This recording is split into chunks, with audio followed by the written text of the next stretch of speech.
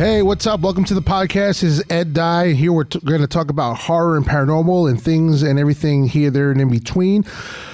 Make sure to follow us on social media, on Twitter and Facebook. It's Ed Dye Podcast. If you want to get a hold of me directly, it's Is Ed Dye Dead at Facebook, Twitter, and Instagram, which is also the name of the website, iseddiedead.com. You'll get the links for the stuff that we discussed on the show. And today we're talking to a friend of mine who I've known for a while, comedian Glen Tickle, the man behind Jerk the Magazine. He's been doing tons of online comedy stuff recently. The man is a comedian, a nerd, a weird dad, and big into Buckaroo Banzai, which is going to be some of the stuff we discuss, along with his, some of the views on horror and paranormal and things that happen here and there. So without further ado, let's talk to Mr. Tickle. I've been doing more live shows through a booking agent, and I'm like, hey, man, can you just send me, like, the beginning of every week and, like, a list of all the shows you have me scheduled for that week?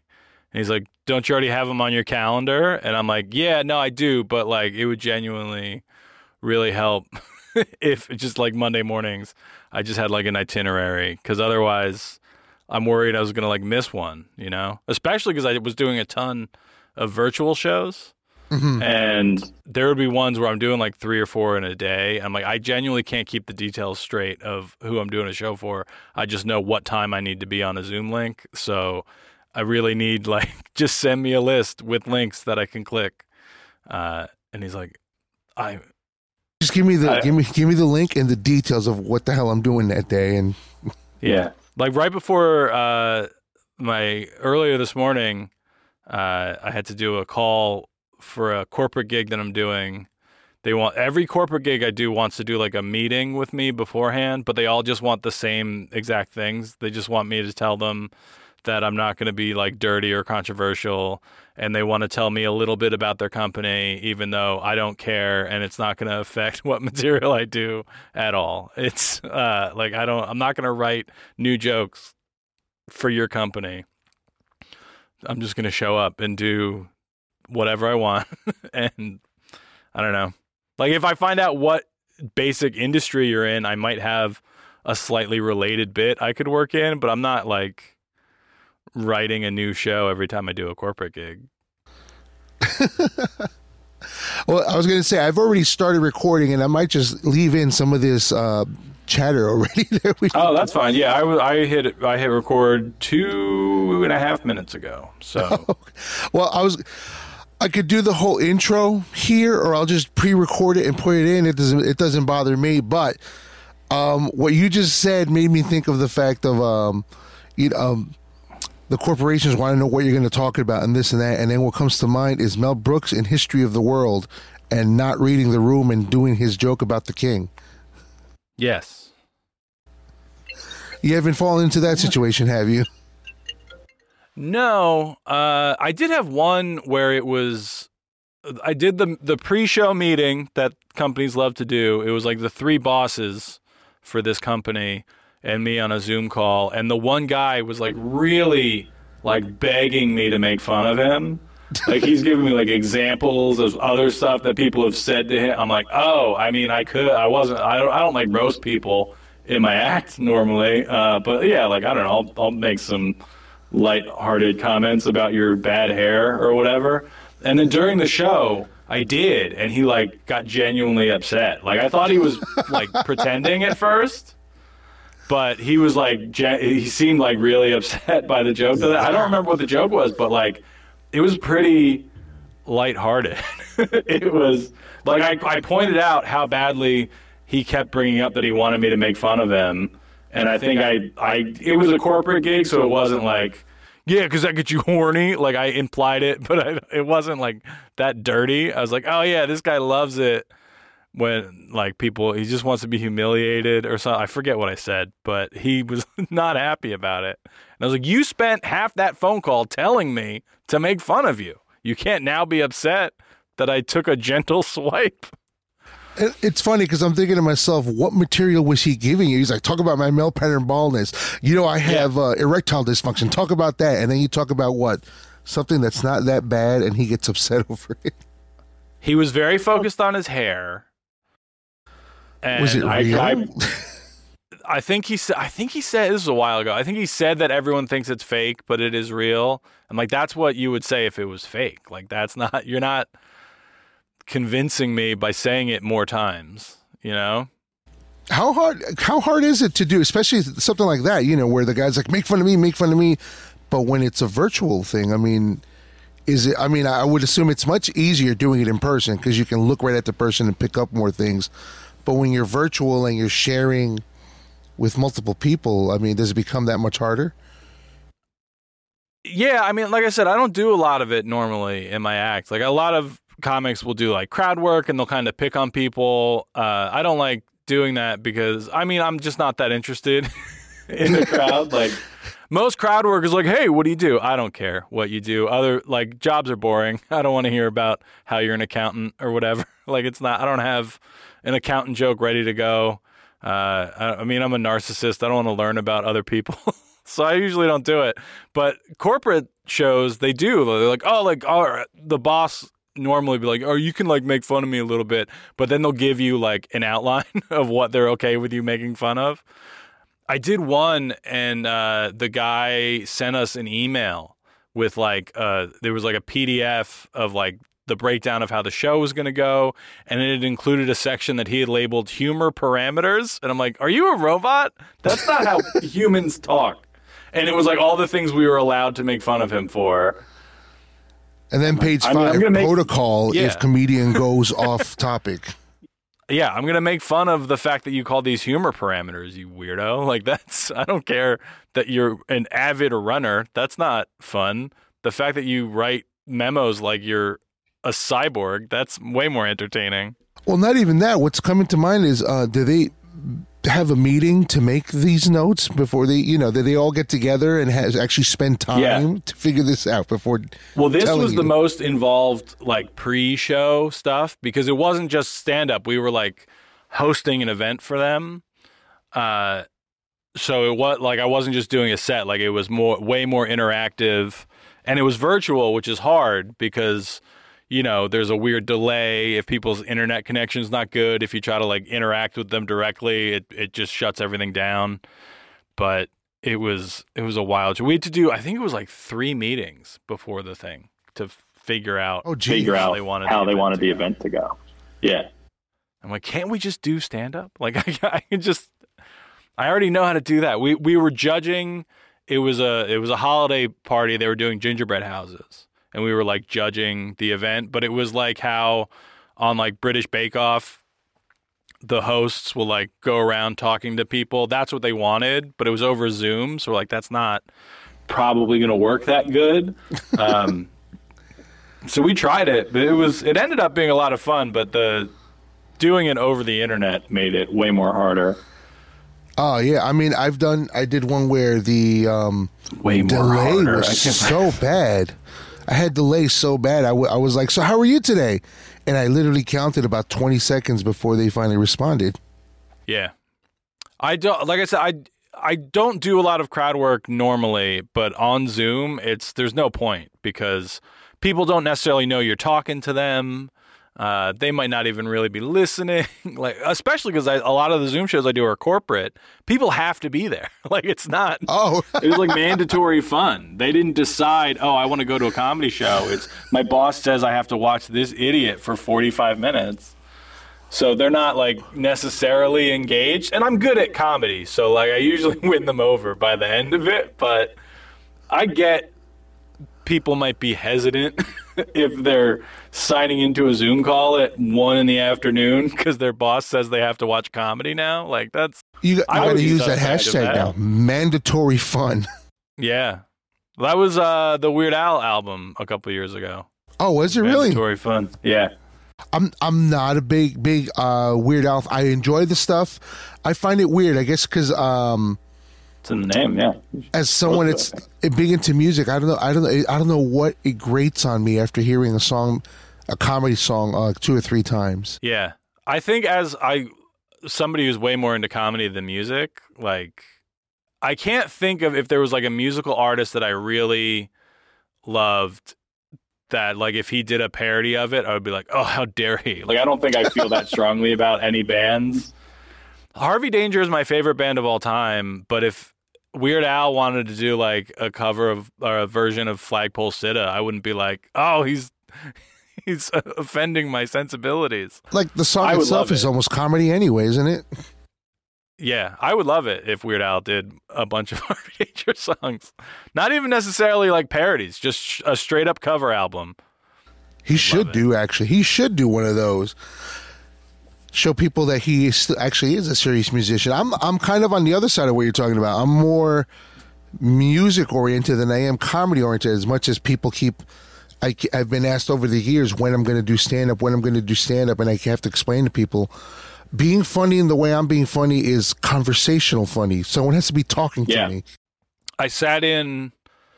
my friend is teaching an intro to stand-up class right now, and I sat in last weekend to like give the new students like advice and stuff. And the one point I always make with new comics is like, everybody's funny around their friends because like it's situational, like you're comfortable, you have shared experiences you can draw from.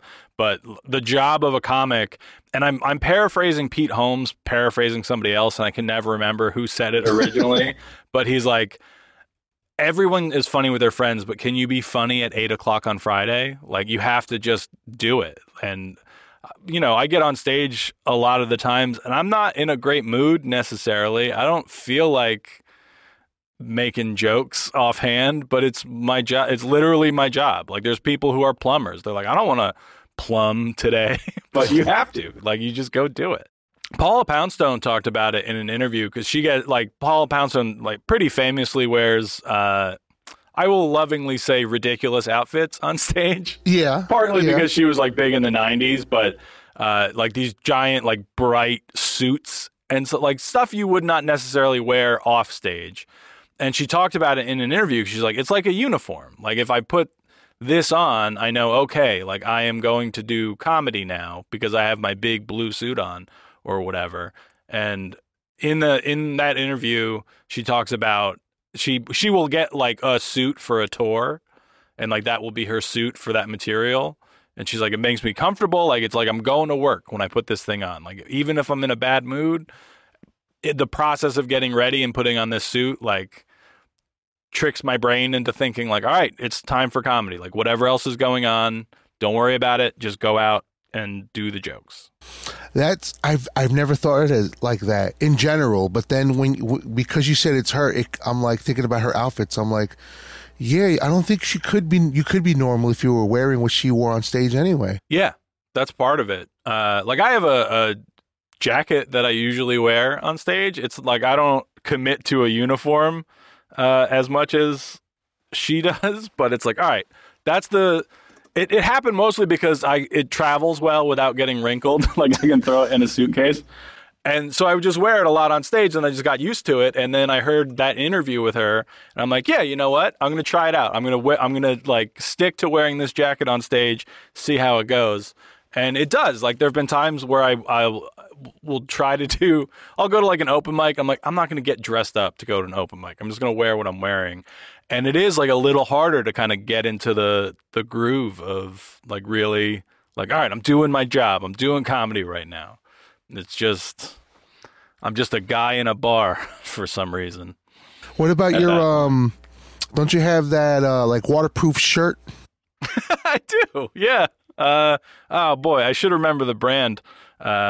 So I can give them a plug, but I was wondering if you would. If I asked, I was wondering, is he going to even remember what I'm talking about? When's the last time you even wore it? This weekend. I have two of them. So there's this company and Collar. They the shirts are waterproof, and they reached out. I think because before the pandemic, I did this joke where I say that my baby wrote a joke, and the joke is she just lets water fall out of her mouth when she's drinking. And I can't do that on stage anymore in 2022. You can't just spit on your audience. Oh my God, I never thought of that. That's right. Wow. Yeah. But I think they reached out because of that joke. And I was like, yeah, you can send me a shirt. I'll make some videos. So they did. They sent me a shirt and I actually really liked it. So I ordered another one, and that's the one of those shirts and that jacket that I mentioned has been like my default going on stage outfit lately. Jackets, if like some company came up to you and were like, hey, we got these jackets with these bright colors and crazy patterns. No. I mean, unless they're like throwing a lot of money my way. Even if the jackets were free? Yeah, I mean, I don't want a free ugly jacket. Like I'm good on suit jackets. Like I'm not hurting for choice when I go to my closet. So if they're like, we'll give you a free suit jacket, but it's incredibly ugly, like, no, I don't want that. If it was cool looking, I would definitely take it. Should look into some nerd jackets, see if any companies are out there that want a comedian helping them. When I was writing for Geekosystem, when that was around, that was when like Oppa-suits and those kinds of brands started, where it was like you could get like Pac-Man patterned suits. Oh, okay. Yeah. I've seen people with some of those. Yeah. I think it was Oppa-suits was the one who reached out, but they're like, hey, we have these like nerd suits. Can we send you one? Oh no, it might've been, I think it was when I was at Laughing Squid, because they had like a policy about not accepting things. So I had to turn it down, but I'm like, yeah, I would wear a Pac-Man suit for sure. I'll after this talk, I should get your measurements. Maybe I know where there is one. Yeah, I feel like if I bought I bought an ugly Christmas jacket because I was doing like a lot of corporate holiday party shows, so I got it for that. And I think it was one of theirs. I was never one for the ugly sweaters. But I had to find like just a vaguely winter themed. It couldn't be expressly Christmas. I had to get like one with just cutouts of evergreens on it. Because a lot of companies have switched from doing Christmas parties to like holiday parties to be more inclusive, and good on them. But it limited my ugly jacket choice. The problem was I bought it because I thought it would be stupid and ugly and like a fun thing to wear at a comedy show. I look genuinely really good in it.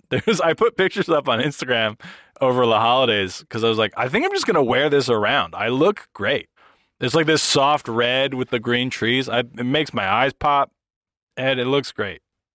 I'm gonna have to look it up. It sounds roughly familiar in my head, and I can't imagine it. I know my nephew was threatening because I was never into those ugly sweaters, but he was threatening to get me the Halloween like horror versions of them. Yeah, there's quite the variety in ugly sweaters these days.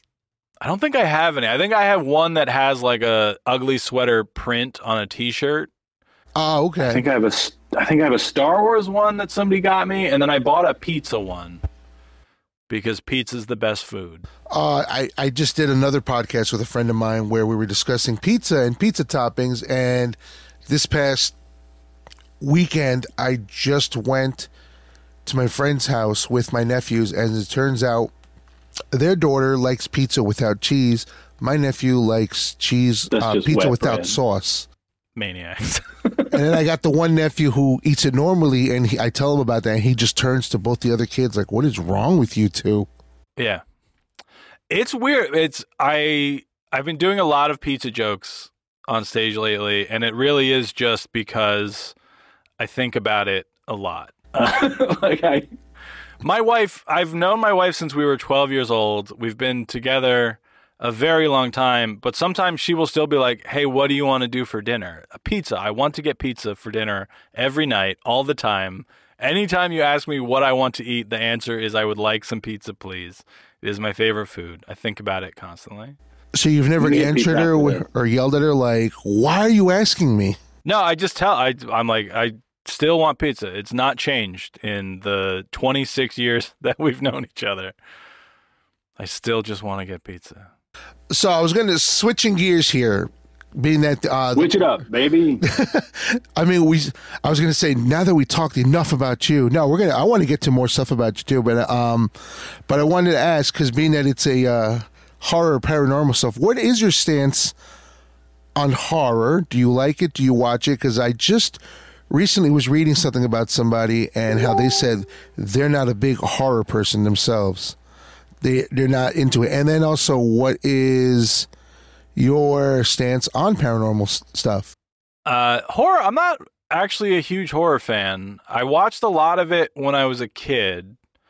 And then in high school, I worked at a video store, and we were allowed to rent, I think it was like 5 videos a week. And I would frequently, like, we would just get 5 Saturday morning and then go to my friend's house and watch them all. And like a lot of those were horror.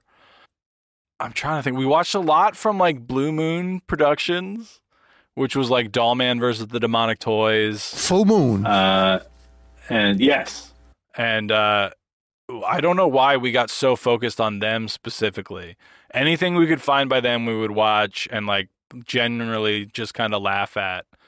And part of it is because even from like a young age, I knew how movies were made. Like anytime there was like a behind the scenes special on TV, which is now like DVD features, but like when we were kids, you know, there would just be a special on Discovery Channel about movie special effects that anytime I could watch anything like that as a kid. Yeah, I would watch that. And then, so then if I watch a horror movie, I'm like, yeah, I know Freddy Krueger's not real. Like, I'm not afraid of him.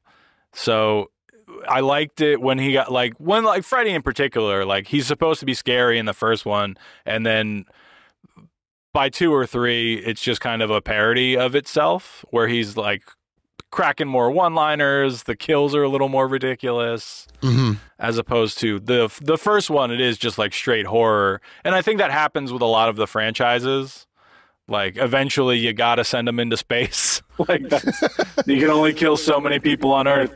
You gotta figure out a way to get Jason on a spaceship. I don't think Freddy's been in space yet. They need to write that one. Well, you can get him there. You know, astronauts sleep too, so there's your in. But he goes after teenagers, so we need to come up with a teenage astronaut storyline. Ooh, we can reboot Space Camp. Do you remember that with movie? Freddy Krueger? Where the kids at Space Camp get launched into space for real? That, but also Freddy Krueger is there because one of them is one of the kids from Elm Street. Goes to Space Camp, brings Freddy. They go into space, and then there's also a robot that helps fight Freddy because robots don't dream. Robots can take Freddy down. You left me speechless on that one. I don't know what even to say. That's nobody ever thinks how we stop Freddy. Robot. Or no, or they wouldn't be able to fight him because they don't dream. It's unclear. I don't know. But I watched a lot more horror when I was young. I think as I'm getting older and like now I have kids, so like I get genuinely upset watching more things. Like the last Bond movie, there's a little girl in it, and I don't want to like spoil it, but like she's in danger for parts of the movie. And I'm like, if anything happens to that little girl, I'm walking out of this theater. Which I don't think before having kids, I would have really cared that much. Or like in Avengers Endgame, Tony Stark's daughter looks a lot like my daughter. So I was like, well, I will burn this theater to the ground if anything happens to her. So then I was way more emotionally invested in that movie because of that than I think I would have been beforehand. How old are the girls? My children are 9 and 3. Ah, okay. So when Endgame came out, they were like roughly the same age. Yeah, but paranormal stuff, I don't believe in any of it. I don't think any of it's real. You sound almost apologetic for it. I'm doing a paranormal podcast. Yeah, well, because I know. Well, because I know a lot of people do, and I don't want to be like, hey, dummies, it doesn't exist. It's just like, I don't know. I've never seen anything that's convinced me that ghosts are real. And I feel like if ghosts were real, we would see a lot more of them all the time, you know? Like, there have been so many people who have been alive and who aren't anymore that just, I feel like there would be ghosts all over the place. We'd be tripping over them. Yeah, you would think there should be way more hauntings and ghost experiences going on if they're real and there's that many people who have died. Especially then there's the beliefs, the parameters of what needs to happen for you to become a ghost. Like you have to have unresolved issues or unfinished business. I'm pretty sure plenty of people died without having everything resolved. Yeah. Cryptids and stuff I'm more into because that it's just like, oh yeah, we just don't know what that animal is yet. Like except for Bigfoot. I don't believe in Bigfoot. I was about to ask you about Bigfoot. Well, Bigfoot, It's great because the origin of the Bigfoot myth is like literally a Scooby-Doo episode. There was, I forget the town in Washington. This is like a mining town, or like they were doing construction in the woods, and like all these kids were coming and messing with the construction equipment. So a guy made big feet and like stomped around and then went to the local bars and was telling everybody that he saw a monster so that people would leave his construction equipment alone. And like, that's 100% the plot of a Scooby-Doo episode. We're like, oh, you darn kids are messing around. I'm going to scare you away by pretending to be a monster. What you described really is almost stuck. the same thing. The storyline behind the, oh my God, the crop circles. Yeah. That's another one where like, yeah, no, the guys who started crop circles admitted it and said how they did it. And like, I don't know why we're still considering that a real thing that's happening because of aliens. I've heard they have crop circle parties these days. Like people just meet up in the middle of the night and just pick a random field and go make crop circles and then wait to see if the news picks up on it the next day. But they don't hide the fact that they're making them anymore. Yeah. It seems like it would be fun. Like to go out with your friends in the middle of the night and squish some corn. Yeah, that sounds great. Let's go do it after this. I'm just more concerned is how do they get these intricate patterns when they're out there doing it in the night and quite honestly probably half drunk when they're doing them. That's why I think that's well, because the thing is like if you take them in aggregate, it's this big elaborate pattern, but also like if you just scribble on a piece of paper for a little while, it'll look like this big elaborate thing that you've created, and it is just like you just did it as you went along. This is true. So I'm going to throw some cryptids at you. So you said Bigfoot. No. What about no Bigfoot? Chupacabra? Probably. I feel like that one is what's the one where it was like a dog that washed up on a beach, but because it didn't have hair and it had been sick, everyone's like, it's a monster. It's just a dog.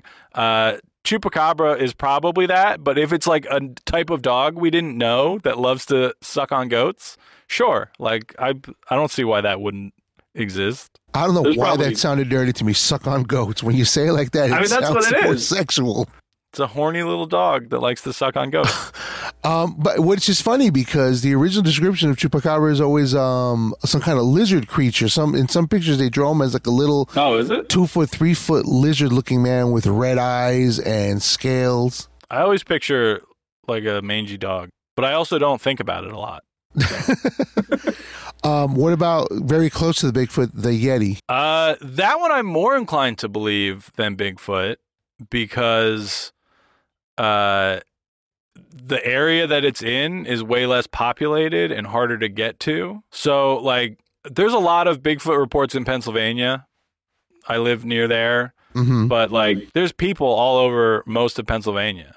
So it wouldn't, we would have found him if he's in there. So I don't know, but I'm not hiking around the Himalayas every day. Yeah. There's apparently a lot of Bigfoot sightings in Michigan because I was just there over the weekend. Oh yeah, that's right. There was a lot of like Bigfoot signage in the town I was in. So I guess I assumed it wasn't just a coincidence and that everyone just loves Bigfoot up there. But who knows? Well, also very similar to Bigfoot, if you head south more, you get the skunk ape. Yeah, I mean, there's like the local Bigfoot version a lot of places. Skunk ape, because that's like when you get into the Florida Everglades or whatever. Like, again, that's like rough terrain that's not as densely populated. So something could hide out in there a little bit easier, I think, than the woods, you know? Like, what about the Mothman? The Mothman is probably the most fun. Because people, for some reason, in the past like 2 or 3 years, have really latched on to like Mothman fan art, but they make them like adorable. So I'm pro Mothman. The movie confused me because when I saw it, I didn't know that it was a thing that people thought was real. So I didn't know like the history of the Mothman when I saw that Richard Gere movie. Mm-hmm. And I'm like, I don't know what this is. The story didn't make a lot of sense. It seems weird that he showed up one time to be like, hey, that bridge is going to fall down. And then nobody ever saw him again. Like the origin story seems like there's stuff missing, you know? Which is funny because before the bridge falls down, there's no real mention of them. After the bridge falls, suddenly there's like, hey, wait a minute. There were other disasters where I think people saw him too, but it all comes to light after that initial bridge falling. Yeah. I think that's how a lot of paranormal stuff happens. I think it is people trying to connect dots because that's what human brains like to do. Like, we like to see a pattern. We like to believe things happen for a reason. So if just a bridge falls down, then, you know, that's unsettling because, you know, we don't want to think that just bridges can fall down for no reason. We want there to be a giant Mothman involved to make us feel better about the random nature of the universe. I mean, I've seen pictures where they're trying to connect them to the 9/11 towers falling. Oof. Hard pass. No thank you, Mothman conspiracy theorists. I'm sure whatever they took a picture of is probably just a pigeon just darting the hell out of there. Like, no, I'm not staying. I'm out. Yeah. What horror movies have you seen that, you know, present or in the past, that resonated with you either on a comedic or scary or traumatizing level? I think I mentioned it already on the call. Dollman versus the Demonic Toys. It is such a weird premise for a movie because it combines these two already pretty wild premises for a movie. So Dollman, he's a tiny man with guns, and he's like mad that he's so little. And then Demonic Toys is exactly what the title implies. Toys possessed by demons. And then they run across each other, and it is, I just remember, like, we watched that movie a lot in high school as just an example of, man, this is so hilarious because it takes itself pretty seriously, if I remember correctly. It's been a while since I've seen it. Yeah, because it wasn't there's a lot of horror that is like, isn't it silly that we're doing this? But this, if I remember correctly, is played pretty straight. They're like, aren't these toys terrifying? No, not really. They are just weird little puppets. Because that was, I think it's the same people behind Puppet Master, if I remember correctly. Yeah, actually, I was about to say, I think at one point they started overlapping of it. I think they did Puppet Master versus Demonic Toys. I don't know if they ever did a three-way with them. I don't know. Well, I mean, if I remember correctly, Dollman comes out on top and not a lot of the Demonic Toys survive. But again, it's been a while since I've seen it. But we would watch, because I went to school for college for film, which I was always really interested in. So like in high school, we would watch all these movies, and I would do it thinking like, all right, I'm going to learn from my video store job. I'm going to rent all the movies I can watch and like learn how to make movies from them. And the horror ones in particular were very educational because you can produce horror is frequently like a low budget endeavor. Like people are making the most of what they can with not a lot of money. So when I say like we watched it and we're laughing at it, like I do have a lot of respect for horror filmmakers as a genre because of like what they can achieve with limited resources. So it's not necessarily a genre I enjoy watching, but it's like, yeah, like it's clear that people really care about it. I think more horror movies than other genres, for example, are like really done with this love for the craft that I don't think a lot of other movies get, because it's people who want to make a movie because they love movies. And I think a lot of those people go into horror because you can produce it fairly cheaply. There's a huge market for it. Like if you want to make a movie without a lot of money, if you make a horror movie, you can probably sell that horror movie to somebody, like not for a ton of money, but you know, somebody will want to watch your horror movie. If you want to do like an independent, low budget, you know, indie drama, that's much harder to get eyes on. But if you're like, hey, there's murders in a cornfield, people are probably on board. Yeah. There's another podcast I listened to, and they were actually just discussing that, how a lot of people sometimes go into horror, and they say, you know, for the love of movie making, and even just for the love of horror, but they're like, oh, bless their hearts, they're trying so hard, but they don't always understand what it takes to actually make it horror. Like you said, making a drama, for some people, even just the hard part of making a drama is the fact that can we get good enough actors to act this out? But as far as horror, just scream. Look at the camera and scream. Right. Like it's I mean, I'm not that good of an actor to really say what type of acting is easier than the other, but I feel like it is easier to pretend that you're getting stabbed to death than pretend that you're emotional about some minor plot point in a drama movie. You know, like you can writhe around and scream pretty easily. There is a bit of news. I want to get your take on it. I mentioned two podcasts ago, and then I mentioned the last one. There's a new Dracula movie coming out. It's actually, I think they officially just started filming. It's part of the official Universal Monsters. I want to say multiverse, but universe. They're still trying to make that happen. They're making it happen, but I think it looks like they're going off and not particularly following the main characters. Basically, they're making, you know who Renfield is? Mm-hmm. They're making a Renfield movie starring Nicolas Cage. Okay. I have not heard this news. I really like Dracula the book, and like the old horror, like the Universal monster movies, I watched a ton. Those I loved, like as a kid. But again, like it wasn't like, oh, this is so scary. It's like, this is, I don't know why I got so drawn to that stuff. Like Frankenstein, the book, I don't think I read until college, but I had seen all the Frankenstein movies as a child, and I'm like, yeah, Frankenstein rules. This guy, and like Monster Squad, he's like the fun, lovable monster.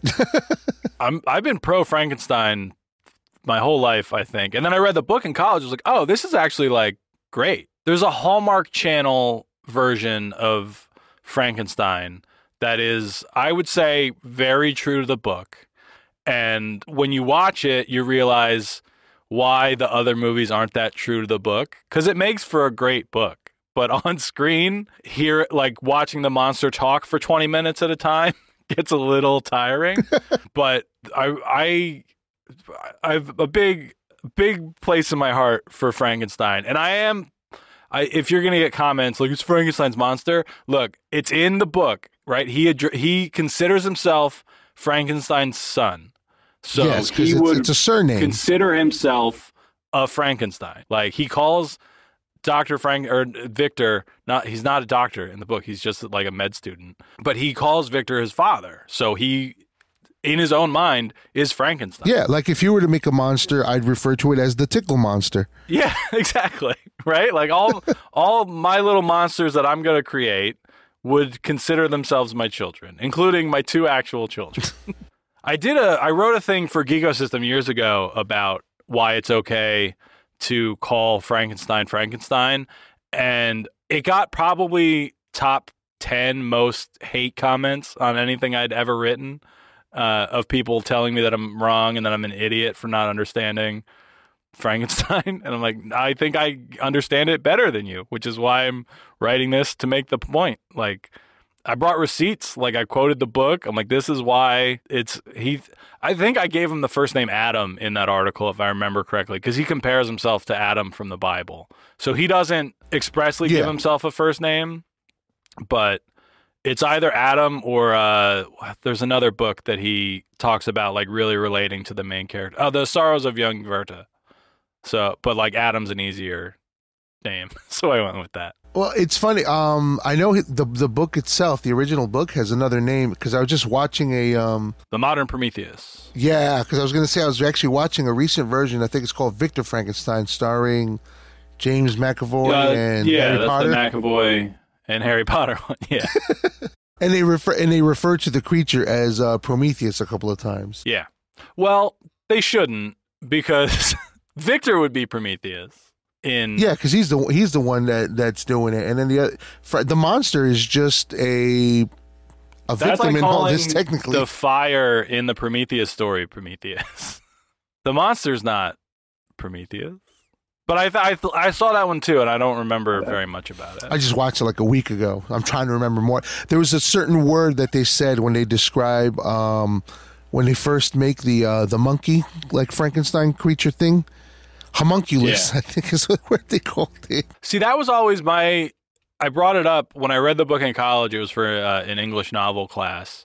And I made the point. I was like, why did he start with a 7-foot monster? Like, if you're trying to reanimate life, go small first. Like, do a proof of concept before you start sewing body parts together, you know? Like, start with a cat or something more manageable. Well, my thing is also he's doing these are all corpse body parts, and this isn't exactly a time when we had, you know, when there was freezers to keep things in.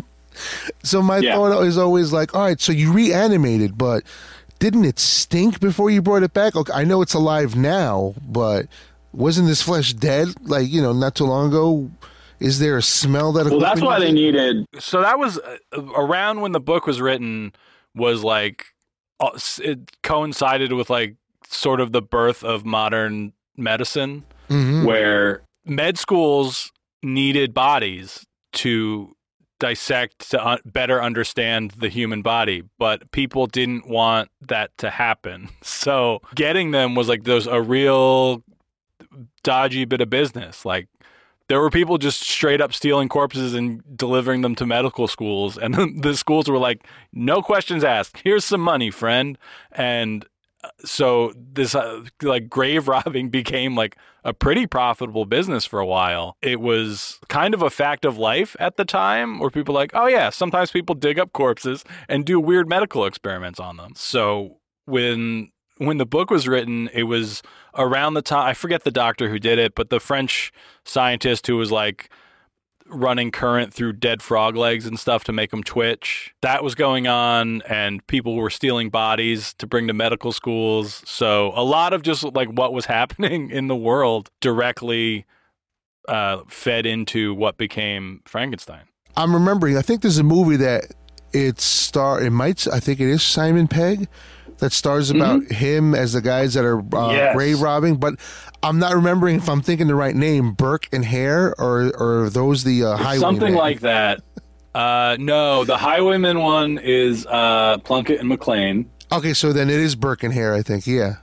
I think it's Burke and Hare, which is, I believe, based on true events. Yeah.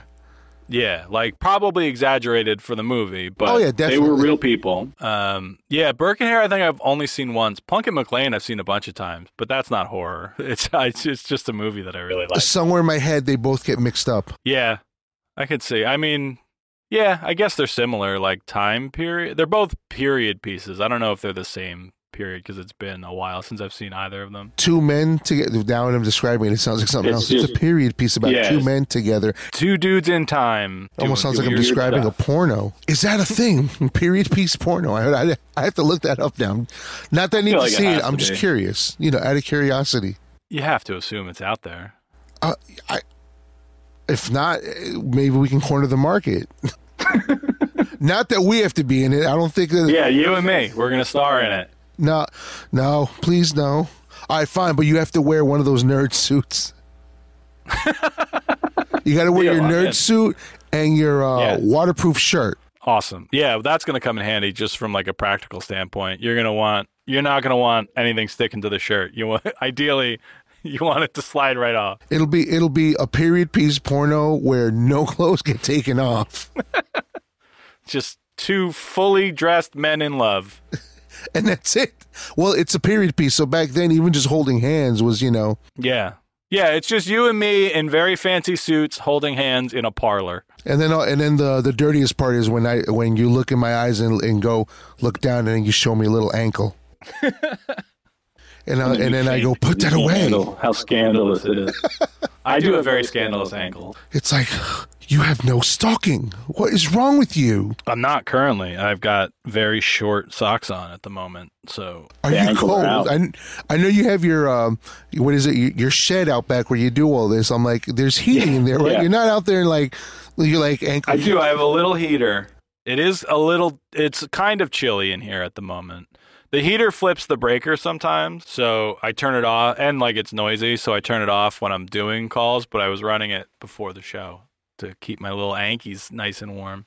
I should have put longer socks on before I came out here, but I didn't plan ahead. Are you at least wearing pants? Yes. Yeah. No, it's just very short ankle socks. That's the only thing I've got on. I don't know why. For some reason, we said ankle socks. I was just imagining you in like shorts. No, just the socks. I'm just sitting here nude in a booth in my shed with little socks on my toes. It's a good thing this is an audio chat and not video. Did you see what is it? Get Out? Yes, that I really liked. See, it's interesting, and this is another reason I wanted to bring you on, because Jordan Peele, known his whole career mostly for comedy, and does this. What do you think about the correlation between comedy and horror and the connection with it? I know it's like such a thought-provoking question. I think you're right. I think there's a connection there, because like a lot of horror movies do have like a comic relief element at some point. Like I remember when Scream came out, that was pretty big in high school. We would watch that a lot. And again, like there's genuinely funny moments in Scream, but it's not a comedy by any means. It's just a pretty good horror movie with some jokes in it sometimes. And I think it's because if you're doing horror, you either have to like fully commit to that this is scary. Like you got to do something like Hereditary, where like this is a scary movie meant to scare you, and you leave scared, and you go home and you're scared. And then if you want to do more of like a holistic like experience, you're like, all right, there's scary parts in this, but we also will like give you a break every once in a while, because this guy's kind of wacky. So when he shows up, you get to have a fun laugh for a little bit, but then someone gets stabbed. And I think kind of moving from one to another can make the extremes a little more extreme. Like to go from a very funny moment into a very scary moment could be like a tough thing to pull off. But I think if you do it well, it's going to make that scary moment scarier. Or to have something funny happen when there's in like the middle of something terrifying can make the joke land a little harder because it's unexpected. It's true of like really tender moments in comedies because you're not necessarily expecting them.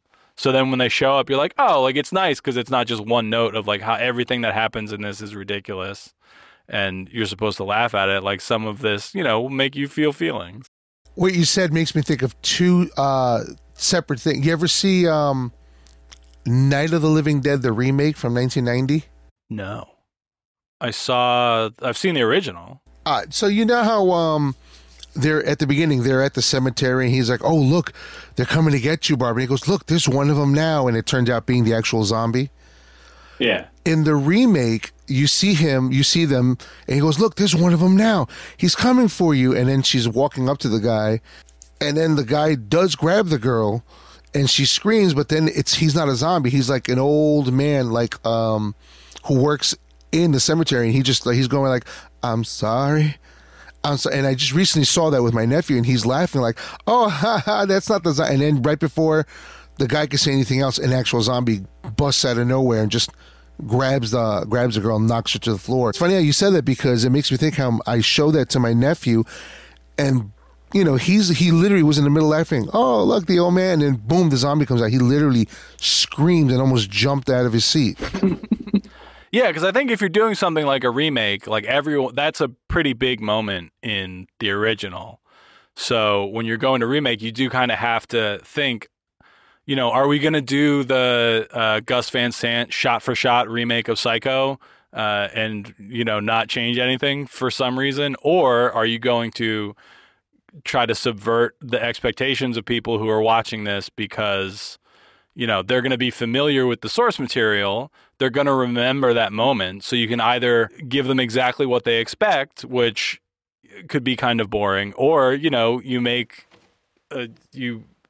mine that opportunity by you change it a little bit. Everybody expects it to be a zombie, and then it's an old guy, but then you give them the zombie right after. Like, I think I haven't seen the remake, so I don't know if it is good, but like that seems like a good use of a remake, It was, I liked it. It was good. They did a nice update, especially on the Barbara character, because in the original, she's the whole movie. And then the remake, Yeah. they modernize her where at some point in the movie, she stops being this female that can't do anything and actually starts fighting for herself. And That's then, good. Give her some agency. And then the other thing you mentioned, the whole switching back and forth, like with comedy, you said, and drama. I think it makes both of those emotions play out better than they might otherwise. Mm-hmm. I like things that kind of combine those elements. Like I like comedies that have more dramatic moments. I mean, comedy is the best thing out there. So any other genre is improved, in my opinion, by having some comedy in there. But it can be overdone, I think. If it's supposed to be horror, but it is too silly, like that, then I don't dig it. But you have some comedic relief every once in a while. Like I watched the Macbeth, the Denzel Washington one that just came out, and Stephen Root plays the porter in it, and he's so genuinely good in that role that like this is the hardest I think I've laughed at a Shakespeare thing in probably my entire life, because Shakespeare's not that funny. Like, we all learn about it because great work or whatever, but there's jokes in Shakespeare things, but we're so far detached from like that use of language, and a lot of the stuff that the plays are about don't super resonate anymore. Mm-hmm. But to just have a drunk guy answering the door in the middle of the night, and he's like a little annoyed that he has to do it, but he's drunk, so he's still having a nice time. Like, yeah, that's great. And I believe that is the first documented knock-knock joke, is the porter scene in Macbeth. I haven't seen it. Maybe just for that one scene, I'll take it. I'll go and I'll watch it. He's really good in it. The witches, those scenes are really good. Since this is a horror podcast, people might be down for that. It's not terribly scary, but they got the actor playing the witches. I believe it's one person. Sometimes it's just them, and then it'll be like they'll be standing over a lake, and you'll see in the reflection it's all three of them. Oh, But I think it's the same actor. And I believe she's like a contortionist, because she's doing like weird body poses and stuff while doing these monologues. And it is, again, like we're all kind of used to the standard, you think of the witch scene in Macbeth, and it's all the three witches standing around a cauldron stirring it. We all kind of get what that is. So this was like, again, like a nice kind of new take on it. The rest of it, like all the actual Macbeth stuff, I thought was kind of boring.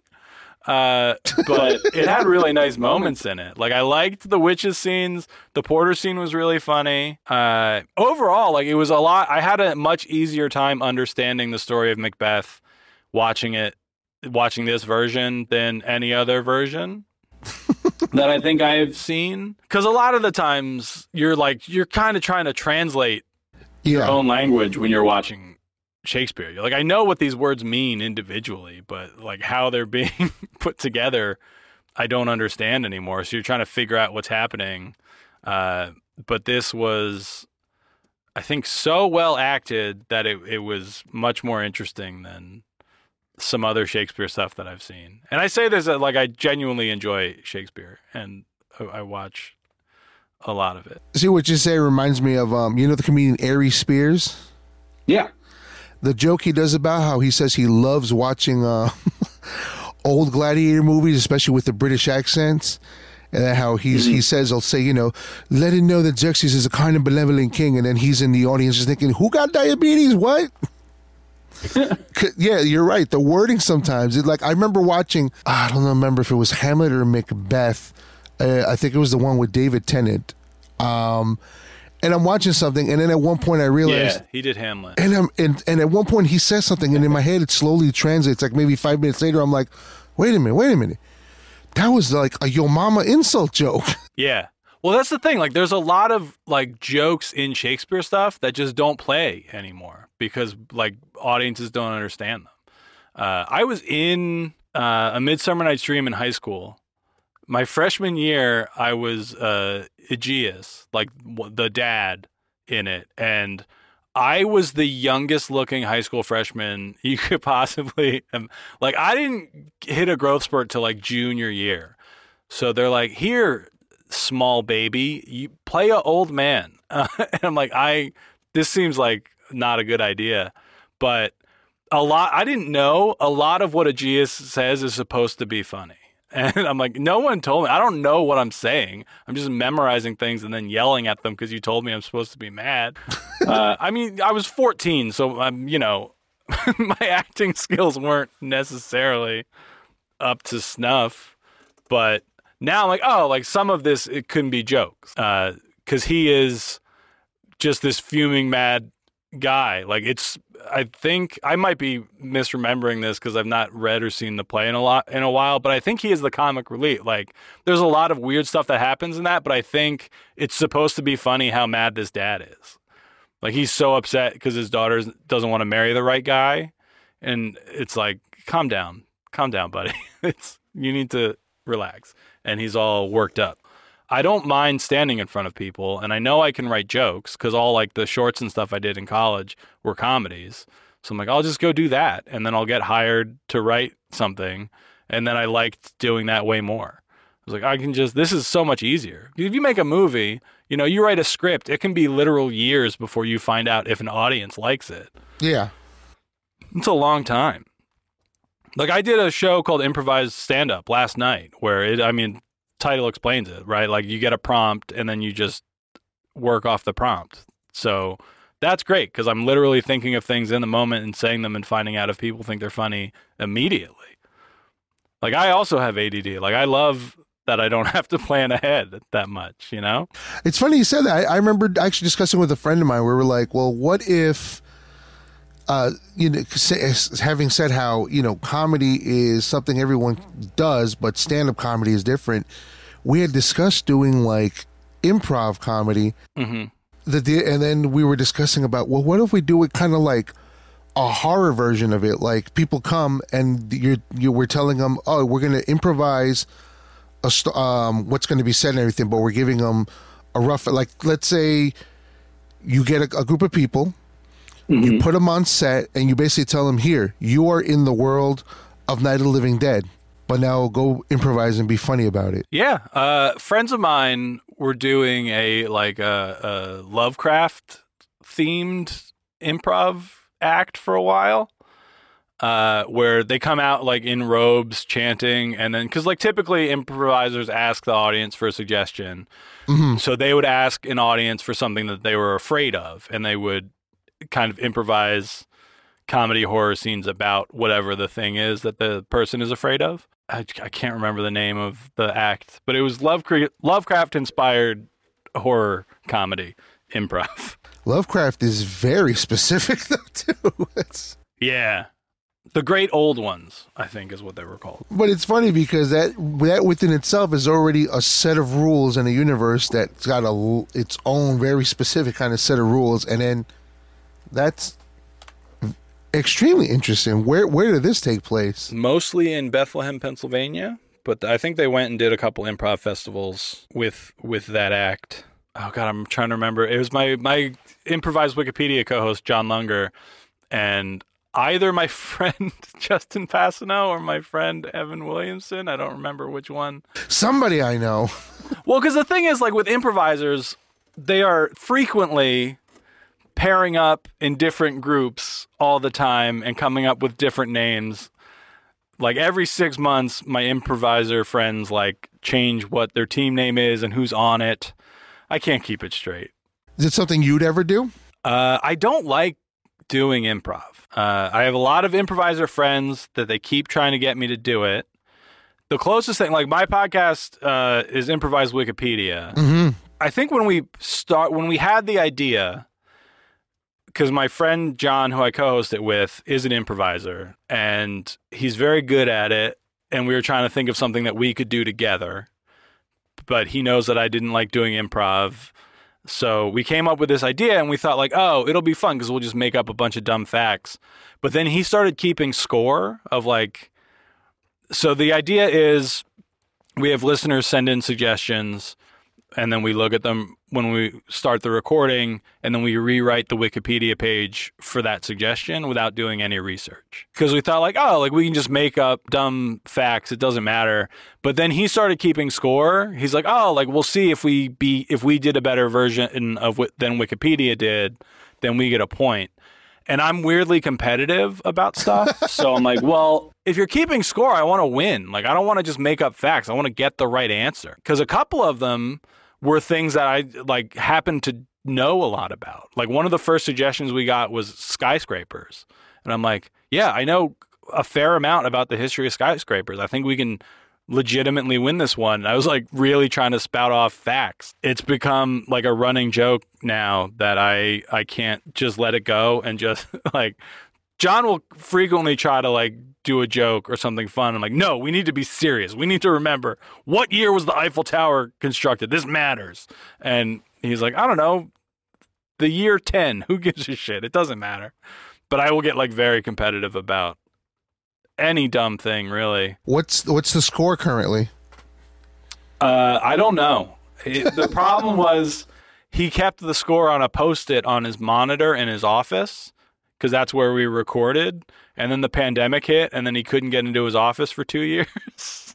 Oh, gee. So he's like, I don't remember what the score is. And we at the end of each episode, we decide if we won or lost, or if it's a tie. Have you done something like nuclear something or cold fusion? Did we do cold fusion? We've gotten some that are pretty wild. I think we got the Large Hadron Collider one time. And I'm like, yeah, I've worked as a science writer. I know about the LHC, baby. And I don't remember if because part of the problem is some Wikipedia pages are things that we know a lot about, but they're so fleshed out. I think the first episode we did was on cardinals. And we got some basic facts about cardinals in there, but bird people really filled out the cardinal Wikipedia page. There's no amount of information we could provide in a half-hour podcast that was going to rival that.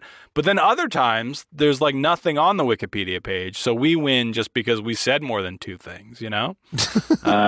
It's wild. But yeah, because it's suggestions from the audience, so sometimes it is something that we know a little bit about. Other times it's something we've heard of but don't really know. A few times it's been one time we had a listener suggested ibogaine, and we're we've never heard that word before. We have no neither have I. Idea. What the hell we is have it? No idea what that is. Yeah, it's a fun show to do. We've done a couple live ones, which is I think closer to traditional improv. When we do them live, I do give up completely on the idea that we're gonna win, because when there's an audience there, my stand-up instincts kick in. I'm like, oh, I need to say something funny to get these people to laugh. When we're doing the podcast and it's just me and John, it's no, I need to prove to the internet that I'm a smart boy who knows things. I need to do a good job. But when there's an audience there, I'm yeah, I don't know, I'll just say whatever dumb thing will make these people laugh. But sometimes the comedy is I'm getting very upset because I don't know what year the Eiffel Tower was built or whatever. It's funny, you brought up the Hadron Collider. Yeah. How much of it do you know? Because there is an actual odd kind of, I guess, paranormal-ish story connected to it, and then I know there's a couple of theories connected to it. I mean, I don't know any paranormal stuff. I know it's been a while, but when I was working as a science writer, there was a pretty steady flow of CERN news coming in, but it's been a while. My brain's bad, so I don't remember a lot of the details. Yeah, I know the basics. Because I know there's the multiverse I'll run you theory. Through some basic particle physics. Do you know that one? The multiverse conspiracy. That's the word I'm looking for. I don't remember. There's a conspiracy theory with it that they believe that when it was turned, that it opened us up to the multiverse, and that's why so many things people believe have been going downhill ever since they started the machine up. Are you asking me if I believe that? No, just have you heard it? I mean, you can tell me if you believe it. I'm just saying, have you heard that? I don't believe it. I remember people being very concerned because one of the things that happens sometimes when you smash particles together at incredibly high speeds is they make little black holes. Mm-hmm. But like the mass is so small that they dissipate instantly. But everybody was like concerned that they're going to turn the LHC on and then it's going to cause a black hole and it's going to swallow the whole Earth. And we're like, well, it's not gonna, but I mean, people, when they were doing nuclear testing and stuff, they were concerned. They're like, if you detonate a nuclear bomb in the atmosphere, it's going to light all the oxygen on fire and then we're all going to die. And we're like, it won't do that. But, you know, sure, I guess you could be concerned. Or, if you do it in the ocean, it's going to cause a chain reaction and vaporize all the water and then we're all going to die. I'm like, there's a lot of reasons why like nuclear explosions can kill you, but neither of those are them, so don't worry about it. But I remember hearing people concerned about the black hole thing. I was doing science writing at the time, so like the comment section would frequently, people would like share their fears of the LHC in our comment section, and we would have to be like, no, you don't have to worry. It's not going to cause a black hole that would devour the Earth. I'm like, well, how do you know? Well, because math is the answer. Like, the particles that they're firing at each other are so small. Like, a black hole will go away if you fill it. It's just so dense that you're not gonna. But if you make a teeny tiny one out of one proton that you smash throw into some Skittles in it and you're good. Yeah, like there's not enough energy or mass there to keep it going. You know the Mandela effect? Yeah. Is that so? People think the LHC caused the Mandela effect and not. Look, I get it. I also don't want to admit that I'm wrong ever, but it is such so you're like, so maybe. It is such a wild claim to me for people to like get a fact wrong, like the Berenstain Bears, and be like, well, obviously I can't be wrong. So what happened was a rift in the universe happened and we all got transported because God forbid I don't know how to spell a book from my childhood, like it's so wild to me. Like just what you said though, that's actually what it is. Yeah. The belief is that they turned the machine on and our universe and the closest universe smashed together. And it's our universes were so similar that it's only the tiniest little things that are slightly different, and that's where the Mandela effect comes in. I think I get turned off on specifically the Mandela effect because, like, even in fiction, I don't love multiverse stuff. Like, I saw Into the Spider-Verse, it's fine, but I know, Into the Spider-Verse was incredible. The No Way Home, that one was fine. People are losing their minds over it. I don't love that now every Marvel movie is a multiverse thing. Because it doesn't they're like, oh, we're going to go to Earth 2. And it's so very similar, except Superman's got a blue suit instead of a red one. I'm like, yeah, but it would be so much different for most of the universes. We did an episode of Improvised Wikipedia about zombies. Oh. I'm going to have to look for it. It's a good one because we knew, I don't remember if we won or tied, but we did a pretty good job. We knew a lot about the history. But John also admitted, he's like, yeah, I don't like zombie stuff. I'm trying to think. I watched the original Night of the Living Dead in college, in a class. And then we talked about some of the influences and stuff. If I can tie something together to something else that I'm familiar with, I get more interested in it. So Night of the Living Dead, I'm not a big zombie fan, but then you talk about some of the influences in how the movie was made, and you're like, oh, that part is interesting to me. I don't love the zombie stuff, but then you find out that the arms breaking through the barn door and grabbing people was inspired by Cocteau's Beauty and the Beast. You're like, oh yeah, sure, that's a neat fact to learn. That makes this more interesting. The black and white one? Yeah. So the candlesticks were arms, reach through the wall. It's a really weird movie. I think it's on HBO Max. It's a great movie. It's I guess sort of horror because he's all made up. Yeah, it's kind of. I've seen some of it. It's a bit creepy. Yeah, it is. parts of it are unsettling. Like parts of it are like genuinely very beautifully done. And it's a great movie to like learn about the making of, because it was like post-war.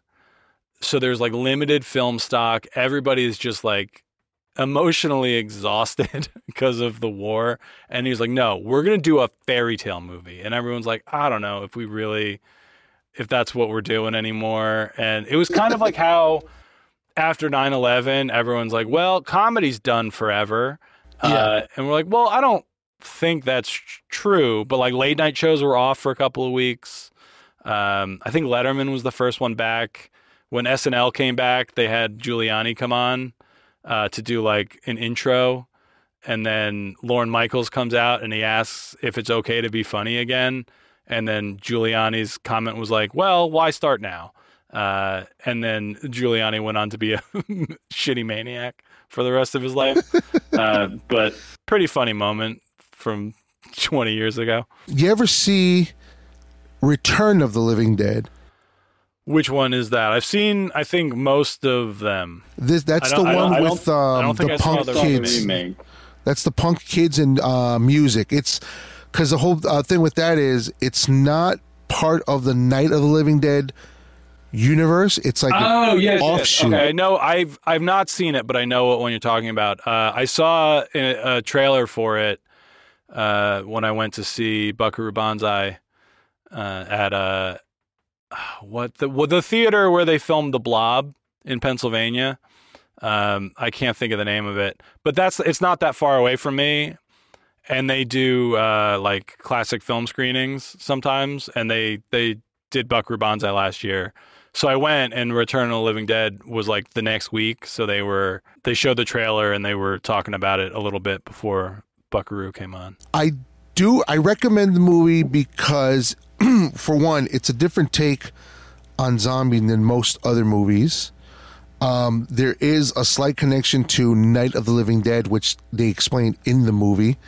The guy who I actually remember them wrote talking it, about that. Yeah, the guy who actually wrote it is the guy that wrote Night of the Living Dead with Romero. So he kind of wrote, when he wrote it, he's like, hey, listen, I'm going to do this other storyline movie that kind of ties into this, if that's okay. Supposedly, it caused a falling out between the two of them for years. But also just the music, the style, it really encapsulates like the 80s and punk and young kids in it. But it's got a fair, decent amount of comedy, I felt in it too, because it does get put into horror comedy, but the horror aspect of it I always found is very good on the scary, and then the funny parts I found were actually genuinely funny, because when they made part two, they went too far into the wacky funny side of it and became more of a kids movie. There was I remember in the trailer, like I kind of got that vibe that it leaned a little more into comedy than the original. And then also that's where the whole zombie saying brains comes from in general. Yeah. Which is funny because that when it comes to Return of the Living Dead, I mentioned to people, and so many people tell me they've never heard of it, they've never seen it, but they've heard of the zombie saying brains thing. Mm-hmm. And by the way, I was wondering how far we'd get into this before you would mention Buckaroo Banzai. It's only a matter of time. It is my goal to bring it up on every podcast that I ever do again in my life. I was wondering if I should or if I should wait till you brought it up. My 3-year-old in the past like 2 or 3 weeks has gotten very into doing things that scare her on purpose. Oh God. Which I mean that's why people watch horror, I think. Like they want to have the experience of being scared, but in like a controlled way. So my 3-year-old, I think she's a little young to start showing her horror movies, but I think she will be a horror fan when she gets older, because I'm sitting in the booth in my shed. I have a Buckaroo Banzai poster up in here. The reason it's in here is because it has the Electroids on it. So my friend Ken Plume sent me this poster, and I looked at it, I'm like, well, I can't put this up. Like the kids told me that they thought they were scary. So I'm like, well, I can't hang it up in the house. So then when I built the booth out here, I'm like, oh, I'll put it up out there. Every day my child asked me to take it down. She's like, take that poster down. I'm like, it's in a booth in a separate building that you never have to be in. She's like, its existence. Yeah, she's like, I don't like it. I'm like, so just don't ever go in Daddy's broadcast booth. You don't need to be in there. And then we were out in the yard, and she's like, Daddy, I want to go look at the Buckaroo Banzai poster. And I was like, oh, I thought you were going to say, Daddy, I could feel it looking at me through the wall. She came in here to like confront her fear. That's she came and looked at it, and she's like, we can put it up in the house. I'm like, well, no, now I like it out here. So she was like trying to lobby me to put it up inside. And then she asked to watch Buckaroo Banzai with me. A thing I had tried to get her to do before. And once she saw the Electroid, she's like, nope, I'm out. But this time she's like, all right, I'll watch it with me. Or I'll watch it, but you got to watch it with me. I'm going to put pillows all around me so that I'm safe. And she was like really into watching this movie, but like you could tell, like when the monsters are on screen, she's like genuinely a little bit afraid, but she's there with her daddy. She's got her toys. She's feeling safe. I'm like, yeah, that's nice for her. I mean, she's going to take it too far. That kid's fearless. So she's eventually going to like take it to extreme levels. I feel like we had a step ladder set up because we were doing some yard work outside, and she's like, can I climb that? And I'm like, you know what? Yeah, go ahead. And she would like go up one rung and look like a little afraid, but then she would do the next rung, and she was like going up. She wanted to go up and over the top of it. I was like, no, you can't. You can't do that. That's unsafe. But my nephew, who's 8, his sister, who's 22, she keeps saying that he's a little goth. Because, and I'm just hoping she doesn't go the route he's been going. He just watched The Exorcist, I think this week. He watched it, and I remember one time he started choking on a potato chip, I was told. First words out of his mouth weren't, while he's choking, where's it, Mom, help, I'm choking. Just walked right up to his mom, unable to breathe, and just goes, I'm gonna die. Oof. Very calmly. Like, this is the end, Elizabeth. Yeah. He said he wanted to play the game of life to his cousin, my other nephew. He goes, I want to play life so this way I can get a family and then become a serial killer and then die. Yeah, kids are creepy all day, every day. That's been like my whole act is mostly just talking about my kids, and it is because I'm afraid of them and I'm worried that I might do a bad job raising them. But they say creepy stuff all the time. Even when they don't mean to. And then now I feel like my 3-year-old's been doing it on purpose lately. Like she's getting scary by choice. Now, do you have things that you collect that they like? No. Everything I collect, they don't like. I've tried so hard to get them into things that I enjoy, and more so with my older daughter, because I realized like that's not the way to go. Like I love Star Wars. I would love it if my children love Star Wars, but I feel like if I cram it down their throat, they're not going to be into it. So I would like try that with my kids. Like, you guys want to watch Star Wars? And they're like, no, why? Who cares? They've watched the original trilogy now, I think. But when they added the Ewok TV movies to Disney Plus, I was so excited because those are my favorite Star Wars movies. Yeah. And I'm like, oh, I can't wait. Because I had them on VHS, but with like my VCR ate the one tape, and we don't have a VCR anymore, so I couldn't show it to them. And I was so excited because it's like, oh, they'll love this because it's just adorable teddy bears having an adventure. And they could not care less about the Ewoks. And I'm like, come on. Like, just give Daddy this one thing. Can we just watch like this movie that he loves? Be happy. Yeah. At the same time, I want to say be happy that they're not into the stuff you collect. Because I don't have kids, but I have my nephews, and one of them lives with me, and then the other one's literally just across town. So we're almost always at his house. And I mean, it's no secret, my brother passed away almost 2 years ago. Yeah. And when he passed, one of the things they started discussing a little later on was, what are you doing with the guitars? Can I get one of the guitars? Can I get one of the guitars?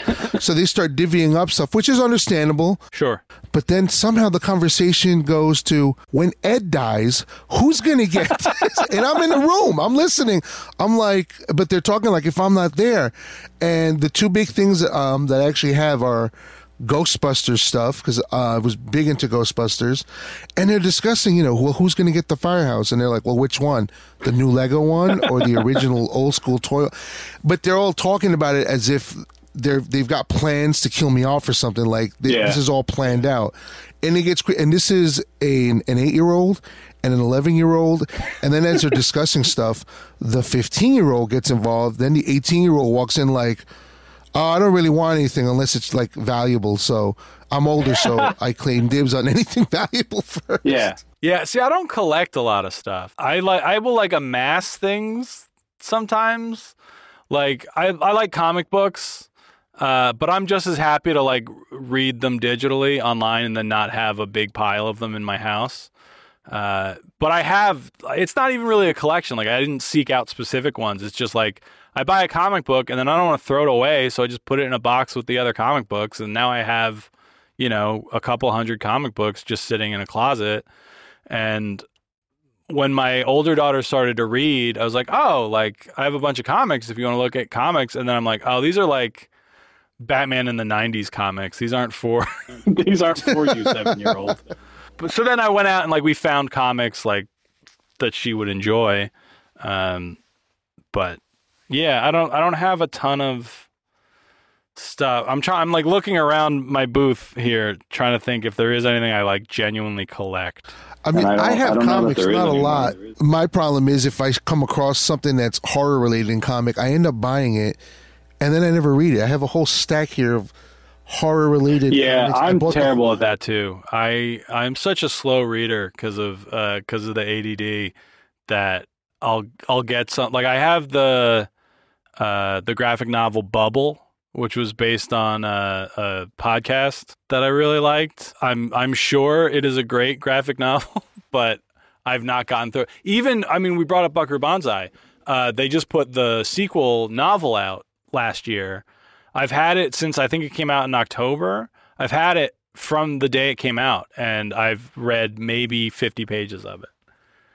Mainly because I'm a slow reader. I don't have a ton of time to read, and also like as much as I love the movie Buckaroo Banzai, the books because Earl Mac Crouch, who wrote the movie, wrote both the sequel novel and like the novelization of the first movie, and man, they're dense books to try to get through. It doesn't like flow off the page.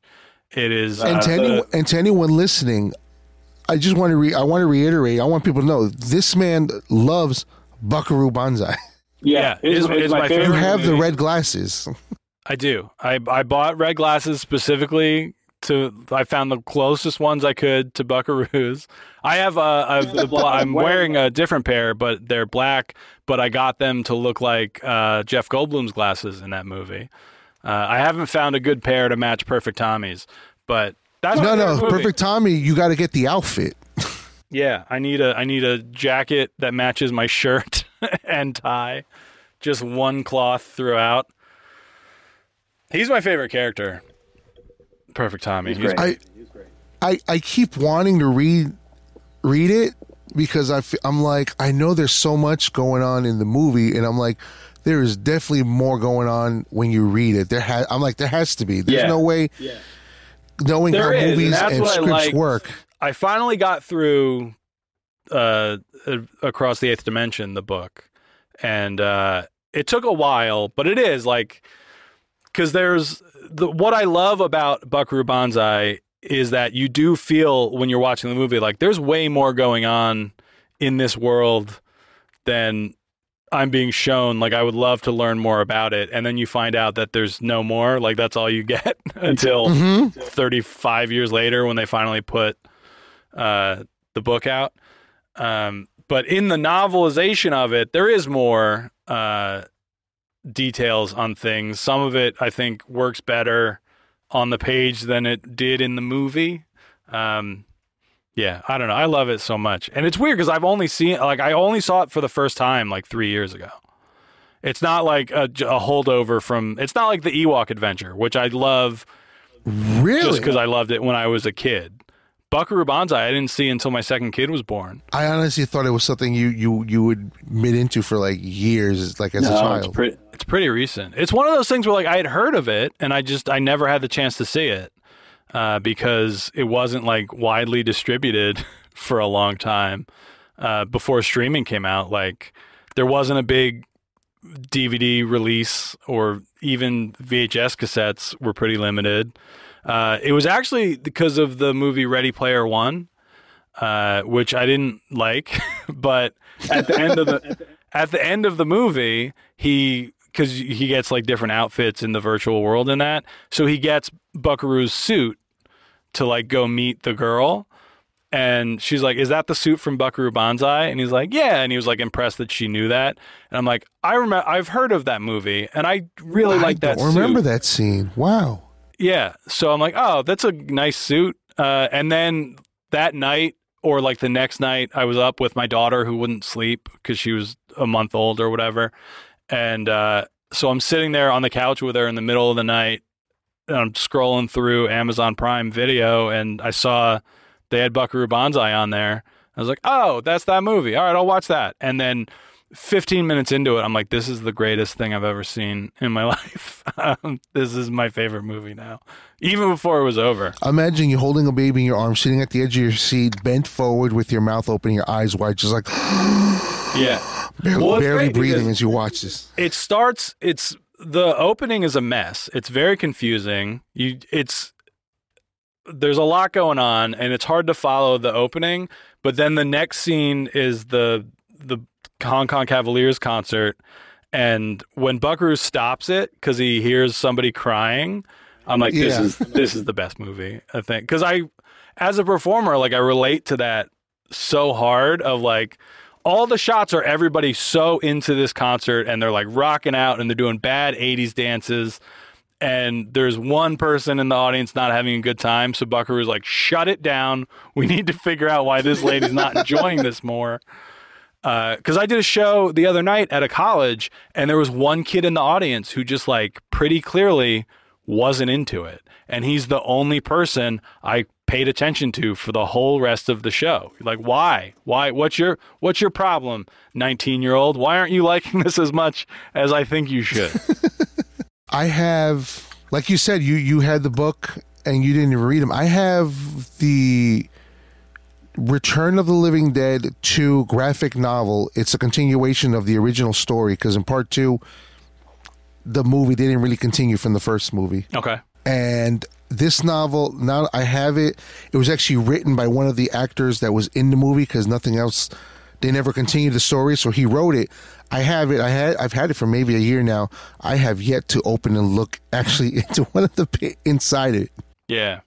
I own it. Got me the comic book version that Marvel put out, and that was 2 issues. And like, I can read comics a lot. I have a much easier time reading comics than prose, so I got through those pretty quick.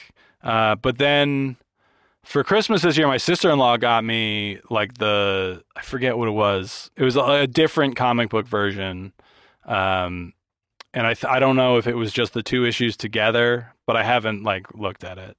But I've been surprisingly busy with comedy now that things are opening up again, which is a good problem to have, I guess. But I will probably just like frame that and put it up somewhere. You ever heard of it's a YouTube channel called Minty's Comedic Arts? No. It's not necessarily comedy. It's I believe it's an Australian guy, probably about your age. Australian guy who does not necessarily movie reviews, but he tends to do more like the top 10 things you didn't know about this movie. Oh, okay. And I think earlier, was this year or last year, he did do one on Buckaroo Banzai, and he does research and gets information about it. I should send you the link to the Buckaroo Banzai one and see how much of that you're like, I knew that.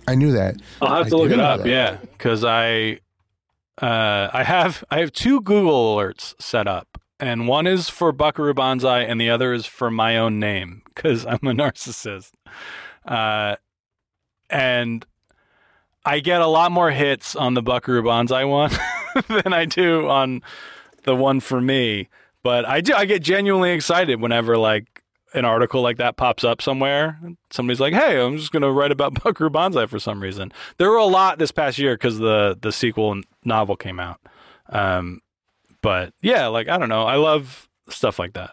My daughter, my oldest daughter watches a lot of like that stuff for Disney things where it's like, oh, like 10 things you didn't know about this Disney princess. And so like me, like she likes Disney movies, but she likes learning things, I think more. Like she's deep into Harry Potter right now. And she's read the books, but now she's got like a rule book for Quidditch, and she's got like a spell book and all kinds of like she's real getting deep into the details. And that's, I think, the fun part of being a nerd is the part that all the jocks miss out on. Have like extra research. Yeah, dumb jocks, take that. We're gonna read books we don't have to read.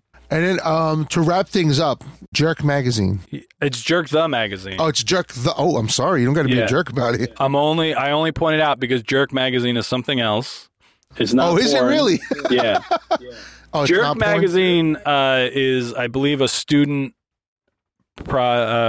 production in Syracuse University, but it's like social awareness. They're like, we want to jerk people out of like the mainstream I'm like, I just want to tell people that they're jerks. Like they're two very different things. So I put the in there to try to delineate they're different. But I like how you differentiating that every time. If anyone just calls it Jerk Magazine, call you doing that kind of makes them remember it more too. No, it's Jerk the Magazine. Yeah.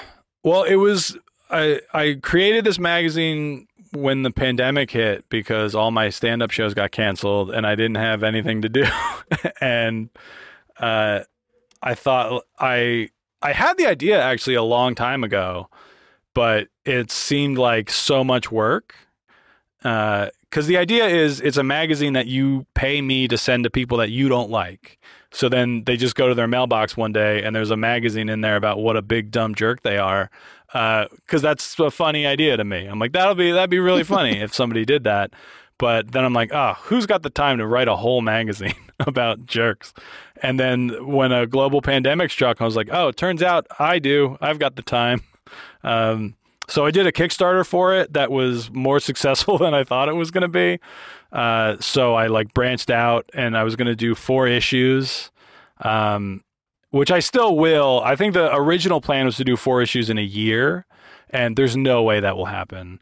Mostly because, like I said, ADD, but also like supply chain issues have slowed things down in terms of like working with printers. And then also just it was more expensive to produce than I thought it would be. So in terms of like paying contributors, like fill out stuff with articles. So the other 3 issues are coming. The next one is a calendar. You think with subject matter like that, you think you can get advertisers into it? I did have a couple people reach out, but then when I explained to them what it was, because it's not like a true periodical. The idea is like it's a novelty thing. Like when I had the idea, and before I was going to do more issues, it was just going to be the one issue, and then that just gets sent out to people as like a one-off. And then I was like, it would be funnier if they kept coming. So we were going to do 4. The next one's a calendar, but it's not a 2022 calendar. It is just like a Jerk the Magazine calendar that is evergreen because it is not correct or helpful. Like the dates are wrong. I think I took 1 month out. 1 month doesn't have Tuesdays. All the holidays are in the wrong spot. So the calendar itself is being a jerk. Yeah, like because it's a calendar for jerks. So you don't want to give them a good calendar that they could use. You want to give them a bad calendar that's going to make them late for stuff. I gotta say the name though, Jerk the Magazine, kind of does lend itself almost like Spaceballs, because now you can do, I don't feel like doing a magazine, I'm going to do a pamphlet. Jerk the pamphlet. Yeah, Jerk that's coming handy because it was a lot of work putting like an actual issue of a magazine together. So now I can do like issue 2 is Jerk the calendar. Jerk for Kids is, I don't know if that's going to be 3 or 4, but it's basically going to be Highlights magazine, but for jerks. So it's like Goofus and Goofus. I forget what I called them. It's not, it's Goobus and Worse Goobus, where it's, instead of Goofus and Gallant, where it's like one good kid and one bad kid, it's just like a bad kid and a worse kid. It's the like find the differences in these two pictures, but they're exactly the same. Like stuff like that. Like, because my kids read Highlights, so I have a lot of points of reference. Is there a web? I'm trying to remember if there's a web. I know you have your website, just glentickle.com. Is there a website for the magazine? If you go to jerkthemagazine.com, that's where you can order it. The magazine's not up there. It probably will be now that it's been out for a while, but... And we can easily find you at literally just Glen Tickle at Facebook, Twitter, TikTok, YouTube. Literally, just look for Glen, like your ex says. It's not a common name. Yeah, there's 2 others, and I try to beat them to whatever social media thing pops up. I think there's another Glen Tickle in the United States. I think he had the MySpace account that he offered to me at one point, because he's like, I'm not really using it. And he's like, I know you got kind of a brand. And I'm like, oh, I don't think I would use it either, because it was after Justin Timberlake bought it and was trying to bring it back. That's when he's like, hey, I have the username if you want it. And I don't remember if I took him up on it. I mean, I don't think, is MySpace even around at all still? I don't know. It's more of a music related thing, and even then I really doubt anyone goes. I mean, I have my band on there, but no one's hits on anything. Yeah. Even big bands, I haven't seen any hits on there. Who knows? But if you need help, let me know. If you need help on your crusade against the other Glen Tickles, I'm on your side. Well, the other one in the US, he's been more receptive. I reached out to both of them years ago when I was doing a talk show that you were on. You were on, pretending to be on TV back in the day. Mm-hmm. Yes. But I was going to interview them on the show, but we were going to do it live. And when I called, the Australian Glen Tickle didn't want anything to do with it. And then the other one was going to do it. And then when I called him from the stage, he didn't pick up. So I don't know. There's not really a beef with the other Glen Tickles. They might not like me, but I think they're both fine. Well, just as long as they don't turn on you. Yeah.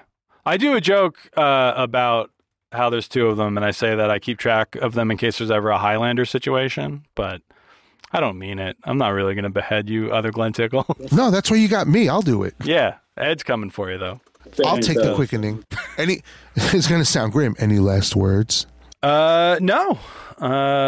Just that it was great talking with you, friend. Yes. Same here, Jerk the Magazine creator. All right. Make sure you guys check out Jerk the Magazine, Glen Tickle on all social media. Make sure see if you can find, where he wears the red glasses. Yeah.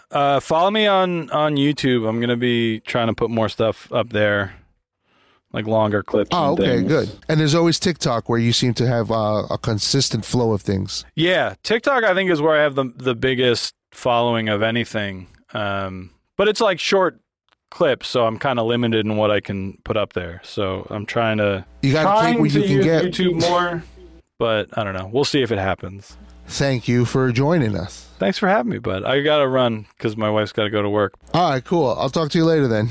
Bye, friend. Bye.